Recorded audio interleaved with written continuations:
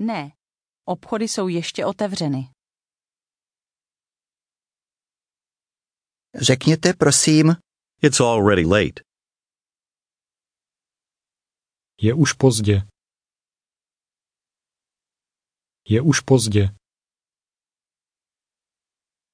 And how does she say, no, it still isn't late? Ne, ještě není pozdě. How do you ask, are the stores still open? Obchody jsou ještě otevřeny? And how would you ask, are they already closed? Jsou už zavřeny? Jsou už zavřeny? How do you think she would say, the stores aren't closed? Obchody nejsou zavřeny. Nejsou. The stores are still open. Obchody jsou ještě otevřeny. She tells you, you can buy something. Můžete něco koupit. řekněte, prosím, No, I can't.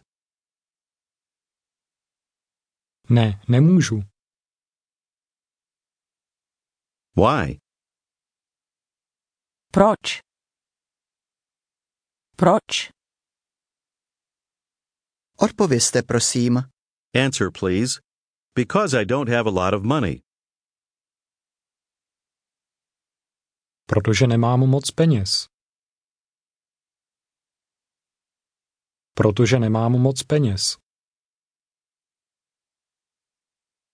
How much does gas cost? Kolik stojí benzín?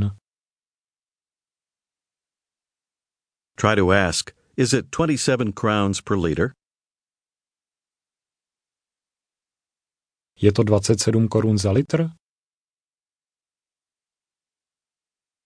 Je to 27 korun za litr?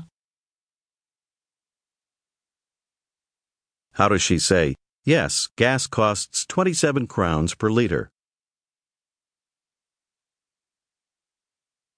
Ano, benzín stojí 27 korun za litr. Benzín stojí 27 korun za litr. Suppose you and your acquaintance are in Brno. How would you tell her that you'd like to go to Prague? Chtěl bych jet do Prahy. Do Prahy. zeptejte se, prosím, Is Prague far? Je Praha daleko? Praha? She answers, yes, to Prague it's 200 kilometers.